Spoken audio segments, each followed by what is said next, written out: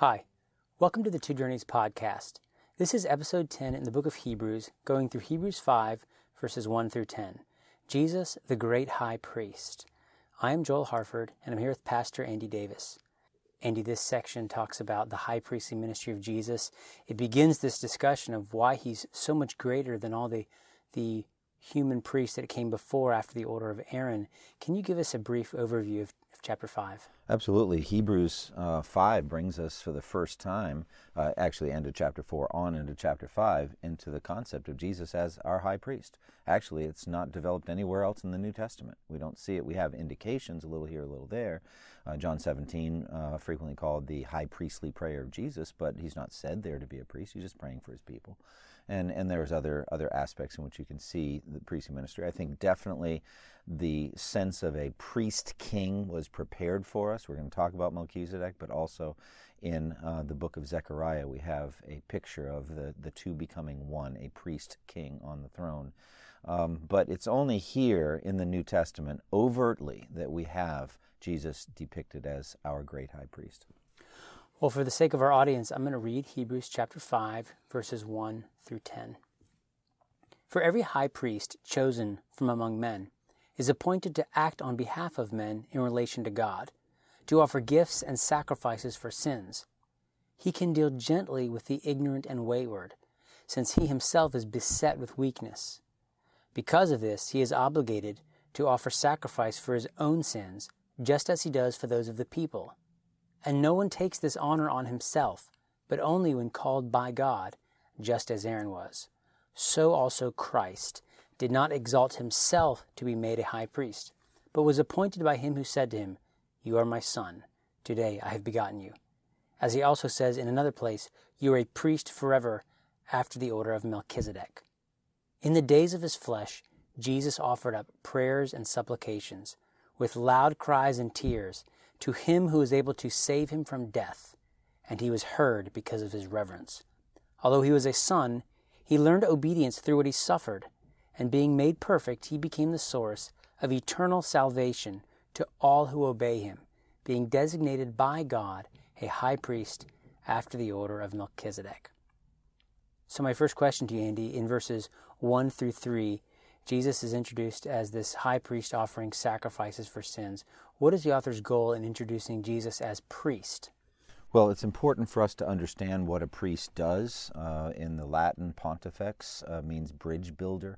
And so it's the idea of a mediator, one who can go between God and man. And because of our sin, we need a figure like this. And the Old Covenant in the Law of Moses set up through the sons of Aaron, the Aaronic priesthood, we could say the Levitical priestly ministry, a pattern or a type or shadow which helps us to understand more fully what Jesus came to do. So we have this idea of Jesus being our high priest, and it's got all of this Old Covenant backdrop. So what does a priest actually do? Well, the author here tells us that the priest has two duties. He represents the people in matters related to God, so that points toward a prayer ministry, intercession, and he offers gifts and sacrifices. I would add a third thing the author doesn't mention here, which is very significant, and that is teaching the people the law of God. And so Malachi chapter 2 brings this up very plainly, that the priest had faithful instruction on his lips. And it says in Leviticus 10:11 that the Aaronic priests were to teach the people the decrees or the laws of Moses. So the author doesn't get into that here, but we see that teaching ministry in Jesus, perfected in Jesus. I will say that there's a flow here, and we don't want to neglect seeing that as we jump in here in chapter 5, verse 1, we're actually picking up a train of thought from the end of chapter 4, where it says, we have a great high priest who has gone through the heavens, Jesus, the Son of God. And he's urging us, because we have such a great high priest who is not unable to sympathize with our weaknesses, but one who has been tempted in every way just as we have, yet was without sin. Therefore, because we have this kind of a priest, we should draw near to the throne of grace. And so he flows right into that by talking about the Aaronic or Levitical priesthood. So since we're not first century Jews steeped in Judaism and the Aaronic priesthood, can you just give us the backdrop of, what was the Aaronic priesthood? explain the laws that God set up at Mount Sinai, explaining the priests who were going to minister at the tent and then the temple, and why that was so important for first for the people and how God was going to dwell with them in the land, but then foreshadowing Christ. Well, the overall goal of God is to bring a sinful people from being relationally distant from himself right into his very presence. But in order to do that, he has to humble us and teach us that we are distant and we have no right to come into his presence. And so the Old Covenant is basically based on a prohibition. It starts right away at the burning bush. What God said through the angel of the Lord in the flames of the burning bush to Moses, the first thing he said to Moses is, do not come any closer. Take off your sandals, for the ground on which you're standing is holy ground. And so the idea is that there's an attraction, a magnetic attraction to God. We want to know God. We're drawn to him. But we are told by him that he is holy and we're not. And so we're on the outside. And so he's telling us in the Old Covenant, again and again, do not come any closer. And the Old Covenant was given at Mount Sinai and through Moses, the representative. And Moses was instructed to put a barrier around the base of Mount Sinai, some kind of a wall, to keep the people from going up on the mountain. Despite the fact that God came in trappings of terror, of an earthquake and a fire and a loud voice and just absolute terror. And the author later in Hebrews is going to say the sight was so overpowering that Moses said, I'm trembling with fear. But he still said, build a fence, lest the people come up the mountain. You'd think they'd be running miles away the other direction, but he knew the people. And he said, they're going to want to come. And my lesson to them, my message to them is, this far you may come and no farther. And so he set up the tabernacle with its basically cloth walls. Eventually became the temple with its physical walls, but it's the same thing. You're not allowed to come. And the author's going to make all this point clear. We've got the holy place and the most holy place, and only the high priest can enter the most holy place. So the priest is on the outside representing the people, and he alone is allowed to come into the presence of God. The whole thing, the author tells us, the Holy Spirit was teaching us by that, teaching us that the way wasn't yet open for us, that we're on the outside looking in, that we're sinners that need to be saved by grace. But it's also a type and a shadow pointing toward the one who could open for us the new and living way into the presence of God, which is his body. The author is going to make this plain. We have this access now through Jesus. He is our great high priest. Yeah, I really appreciate you explaining that. And I think that's huge because a lot of us have a hard time understanding the Old Testament regulations and laws. And when they're opened for us and shown to foreshadow Christ and to show what God is teaching us, it really makes the Old Testament come alive. So I appreciate that. It does. It's a beautiful thing to see. Now, regarding the duties of the high priest, how is a high priest able to deal gently with sinners and be sympathetic to their plight? Well, the author says the reason they can do so is because they themselves are sinners. And if they're humble and they're godly men, they know that. And so they have to offer sacrifices for their own sins as well as for the sins of others. And so they should be able to deal gently. It's only the hypocrites, and we saw that a lot in the New Testament with these that seem to deny that they had any sins, the scribes and the Pharisees that Jesus is always dealing with, because they're blind to their own sinfulness. But a genuine, soft-hearted, humble priest, a good priest, would recognize his own sinfulness. He would understand it and recognize it better than anyone else's sinfulness. So the author says that these Old Covenant priests, these Levitical priests from the sons of Aaron, were able to deal gently with sinners because they themselves were sinners. Now, in verse 3, is Jesus being compared or contrasted with the human high priest? I should say merely human, because Jesus is also a human. He's fully human, but he's more than that. It's a good question. There's those two words, compare and contrast. He is being compared, definitely. They are types and shadows. He's the fulfillment, but there's a definite contrasting too, because he was tempted in every way, but was without sin. And that's been clearly established. He never needed to offer sacrifice for own sins. And frankly, if he had had to do so, he could not have represented us, because he would have been busy offering sacrifice for his own sins. That's why Jesus is set apart from them. He is holy and they're not.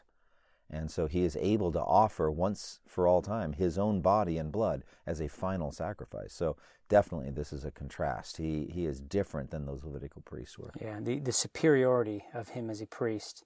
And we see that later in, I think, chapter 7, where it talks about how in his calling, he's made priest by an oath. They're made priest by genealogy, and they just keep dying, but he lives forever. Amen. So, but I know we're getting ahead of Yeah, ourselves. chapter 7. We'll get to there. Get to there at some point.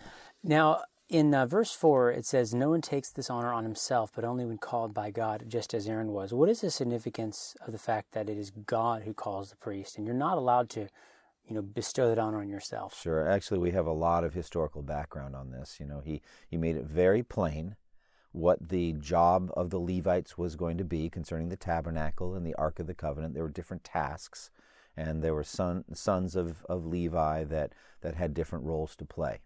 But specifically, the sons of Aaron were selected to be the high priest who would offer the sacrifice on the mercy seat, on the atonement cover on the top of the Ark of the Covenant. He was the only one permitted to go into the Holy of Holies. And so those laws, those rules and regulations were all given by God. I mean, Aaron didn't say one day, "I'd like to be a priest." "Moses, what can you do? You're close to God. Make it happen for me." It was just something that wasn't even on his radar screen, perhaps, didn't fully understand. God set the whole thing up. The animal sacrificial system didn't even exist. And so in the midst of learning about the tabernacle with its length of cloths and its standards and stanchions and posts and all that and cross members, along with that, there are the instructions in the book of Exodus about the priest and his garments and his turban and jewels on his breastplate and all of these things. God thought all this up. And then he called Aaron to serve as the first priest. And so the point is, you can't take this honor on yourself. God wouldn't recognize you. And so we have some examples of individuals who sinfully, boldly acted in this regard, and they paid for it big time.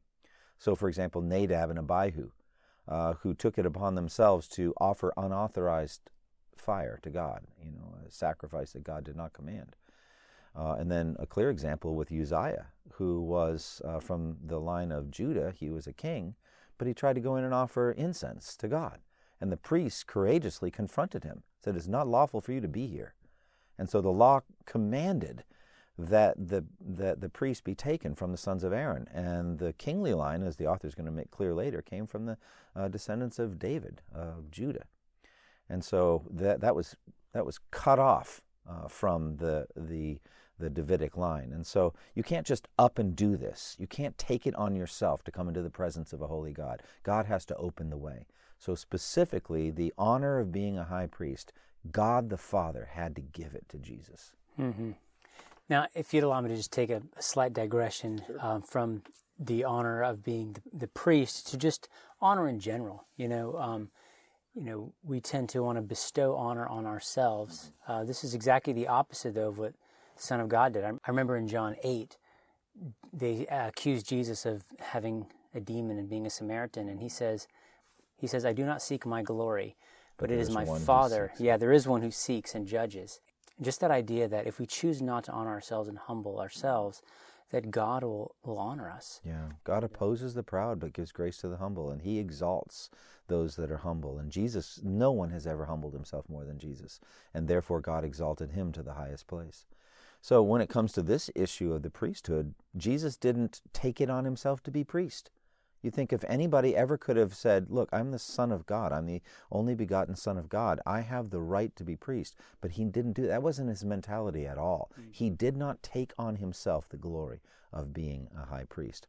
Along with this, we see again and again that Jesus said, "Look, I do nothing apart from the will of the Father. I don't do anything. I don't speak a word except the Father told me to say it. I don't turn stones into bread because the Father didn't tell me to do that. I don't throw myself off the pinnacle of the temple. The Father didn't tell me to do that. I don't do anything except at the mouth of God. What God tells me to do, I do. So the words I speak are not my own. They belong to God who sent me. I came down from heaven not to do my own will, but to do the will of him who sent me. I don't do anything apart from God." So Jesus is very humble here and does not take on himself the glory of being a high priest. Mm-hmm. Well, in your answer, you basically nearly quoted verse 5 where it says, "So also Christ did not exalt himself to be made high priest, but was appointed."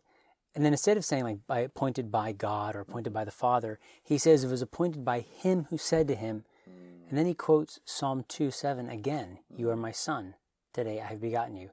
Then he adds another quote on top of that, "You are a priest forever after the order of Melchizedek. And so this is from Psalm 110. So how do these quotes of saying that, it is written of Jesus, how does this show that Jesus was appointed by God to be high priest? Well, first we have to establish here his humanity. Jesus was declared to be a son at his incarnation and also at his resurrection. And so at these two key moments, both of them are linked to him becoming flesh, the Word becoming flesh. So he could not have been our mediator. He could not have been our priest, except that he was human. And so he had to be able to, like Job said, if only there was someone who could lay a hand upon us both. And so Jesus is that bridge builder, that mediator. And so the author is, in a very complex and marvelous way here, quoting, "You are my son, today I've begotten you," linking it to his status as a human being. But also, "You are my son." So there's a sense that, let's marvel in this, that he has the Father's ear, and that everything that he asks his Father for, he'll get. So you want someone like that approaching the throne and interceding for us, because he's going to get everything he asks for. So Jesus did not take the glory on himself of being a high priest, but God said to him, "You are my son, today I have begotten you," or become your father. And so I prepared a body for you. I prepared a human body for you so that you could be a priest and you could offer that body as a sacrifice. Right. And then can you talk about him being designated a priest after the order of Melchizedek from Psalm 110? Sure. Yeah, this is a mysterious thing that happens, just pops up in the Genesis account, Genesis 14, I believe, this mysterious figure, Melchizedek, and we don't need to go into detail right now because the author stops himself right in the middle of this discussion in a moment. At the end of chapter 5, which I think we'll discuss next time, our next podcast. But, he says, I have a lot more to say about Melchizedek, but I gotta dress you guys down first. I gotta do some rebuking. I gotta slap you around a little bit because, you're so immature and you can't handle this advanced teaching. But the Melchizedek teaching is advanced teaching, and he's going to go into great detail in chapter 7 about it. So we'll refrain a bit, but I'll give a little preview. This individual pops up in Genesis 14, and then you don't hear anything more about him at all. I mean, nothing until David writes Psalm 110. "The Lord said to my Lord, sit at my right hand until I make your enemies a footstool for your feet," a messianic psalm. And in that same psalm, he says, "The Lord has sworn and will not change his mind. You're a priest forever in the order of Melchizedek." So, it just comes up out of nowhere, and he says, this is the priesthood of Jesus. You are my son, and this is the honor I have for you. So, again, there's much more to say, and he will say it in chapter 7. Mm-hmm. Well, just Two Journeys podcast listeners, we don't think you are too immature to learn about Melchizedek, but we're just following the flow of the text. Following the text. So we think you're ready, but we'll have to wait till chapter 7. That's so funny. Now, getting into verse 7 of chapter 5, "In the days of his flesh, Jesus offered up prayers and supplications with loud cries and tears to the one who was able to save him from death, and he was heard because of his reverence." This must speak of Gethsemane, right? I think so. I think he's talking about Gethsemane and just the passion and the power and the intimacy of Jesus' prayer life. This is perfect prayer. And so again, big picture, what the author is doing, and we've said this many other times on these podcasts, but let me say it again. What's going on is the author is addressing Jewish people who had made a profession of faith in Christ, but who are under intense pressure to turn their backs on Jesus and go back to Old Covenant Judaism. Well, what are they going back to? Well, they're going back to the animal sacrificial system and back to the Aaronic or Levitical priesthood. And what the author is going to do here is say that Jesus is superior to that. He's a better priest. All right, and he is called by God to be his son, but also to be a priest in the order of Melchizedek, which is a better priesthood, as he's going to argue. So this is a better priestly ministry. But one of the things priests do is they intercede for you. And so in the consummation of the Melchizedek argument in chapter 7, the pinnacle of it is Hebrews 7:25, that Jesus ever lives to intercede for us. And how does he pray? He prays like he prayed in Gethsemane. Prays for your soul with that kind of passion and power. And the most important thing is that he's heard. The Lord hears him, and that he can know that he has whatever he asks on our behalf. So you want someone like this praying for you. So the author is referring to Jesus' time on earth, the time of his physical earthly ministry. And during his time on earth, he offered up prayers and petitions. It says, fervently or passionately, crying out, even with tears. And he offered them up to God. So yeah, let's say he at least did that in Gethsemane. He might have done that other times because Jesus had a very active prayer life. Yeah, I remember being shocked. I think it's in Luke when he goes to pick his disciples, and it says he spent all night on the mountain in prayer, and my jaw just dropped. Yeah, couldn't believe it. You think if anybody could have just made the decision on his own, with his own wisdom, no one was wiser than Jesus. But Jesus is constantly modeling, I don't do anything apart from the Father. And so, I mean, he's training us because we're so sinfully, wretchedly independent.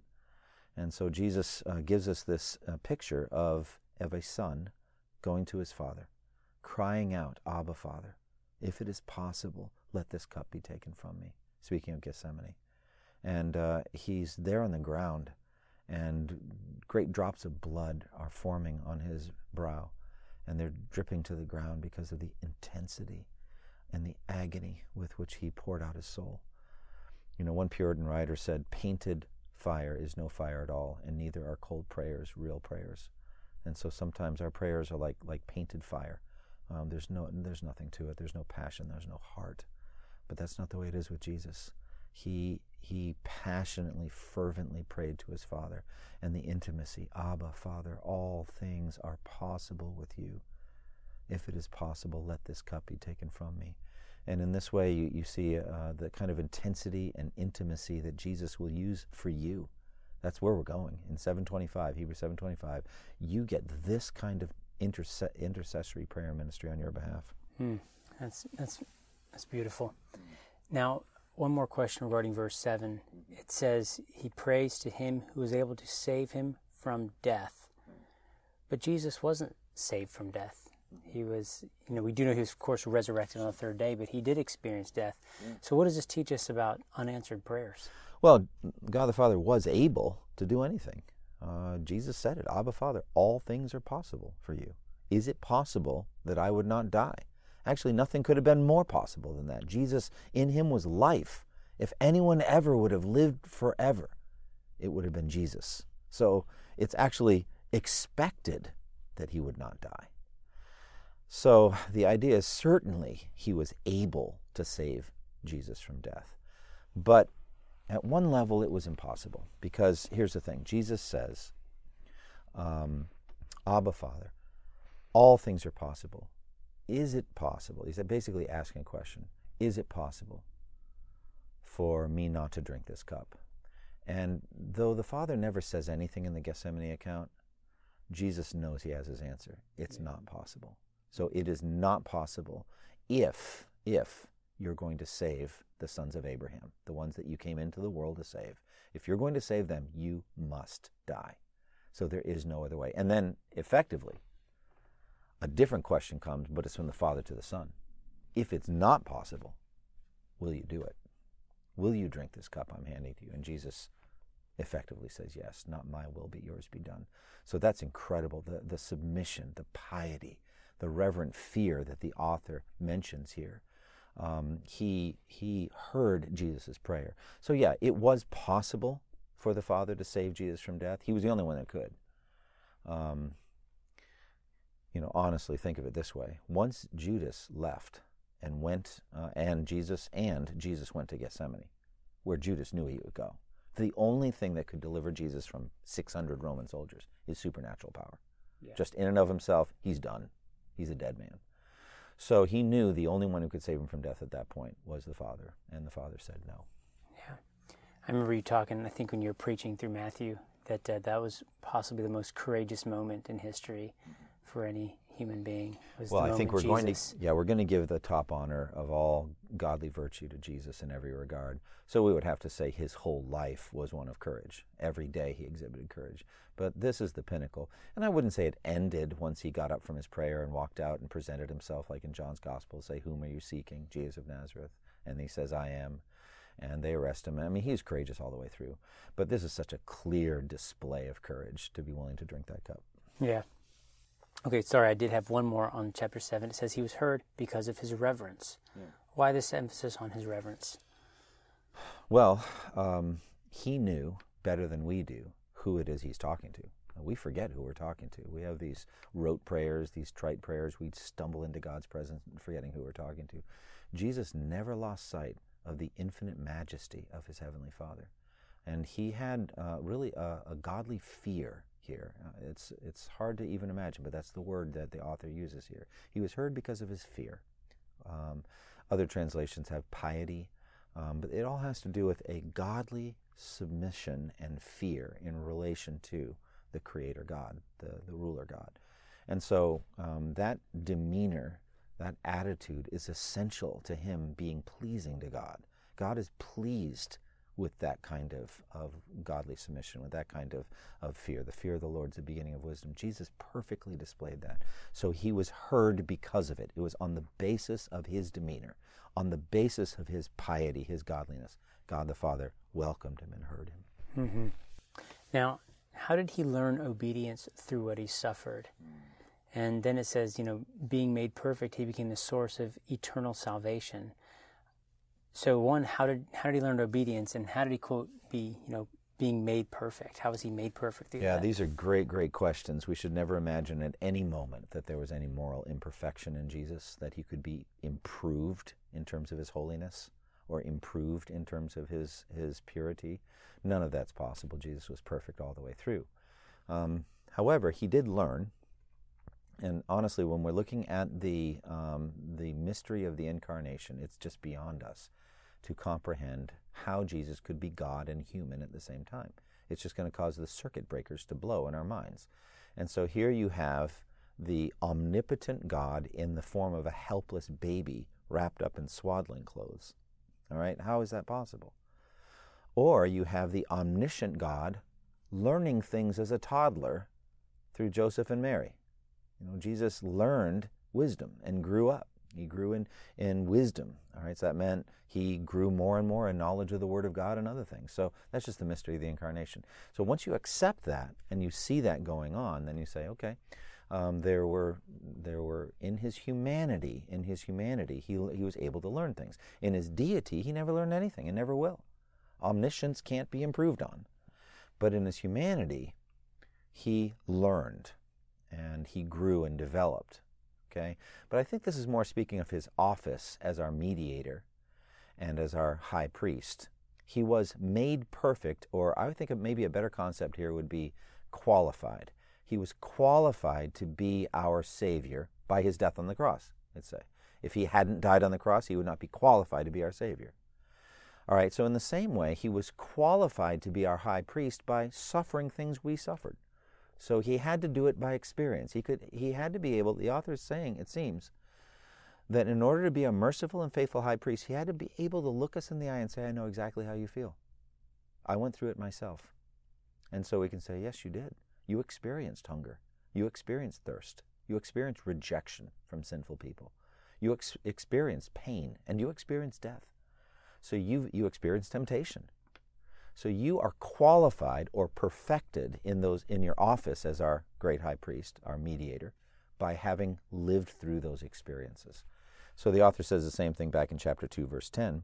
It says, in bringing many sons to glory, it was fitting that God, for whom and through whom everything exists, should make the author of their salvation perfect through suffering.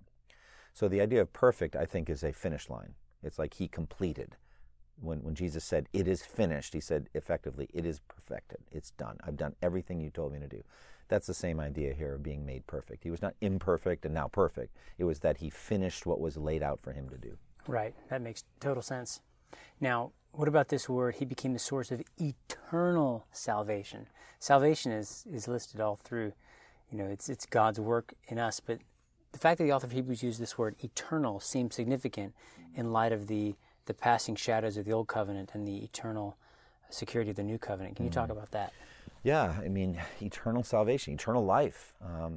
It's just a beautiful thing. And I think what it points to also, as we look ahead into eternity, we look ahead into heaven, there won't be any future fall.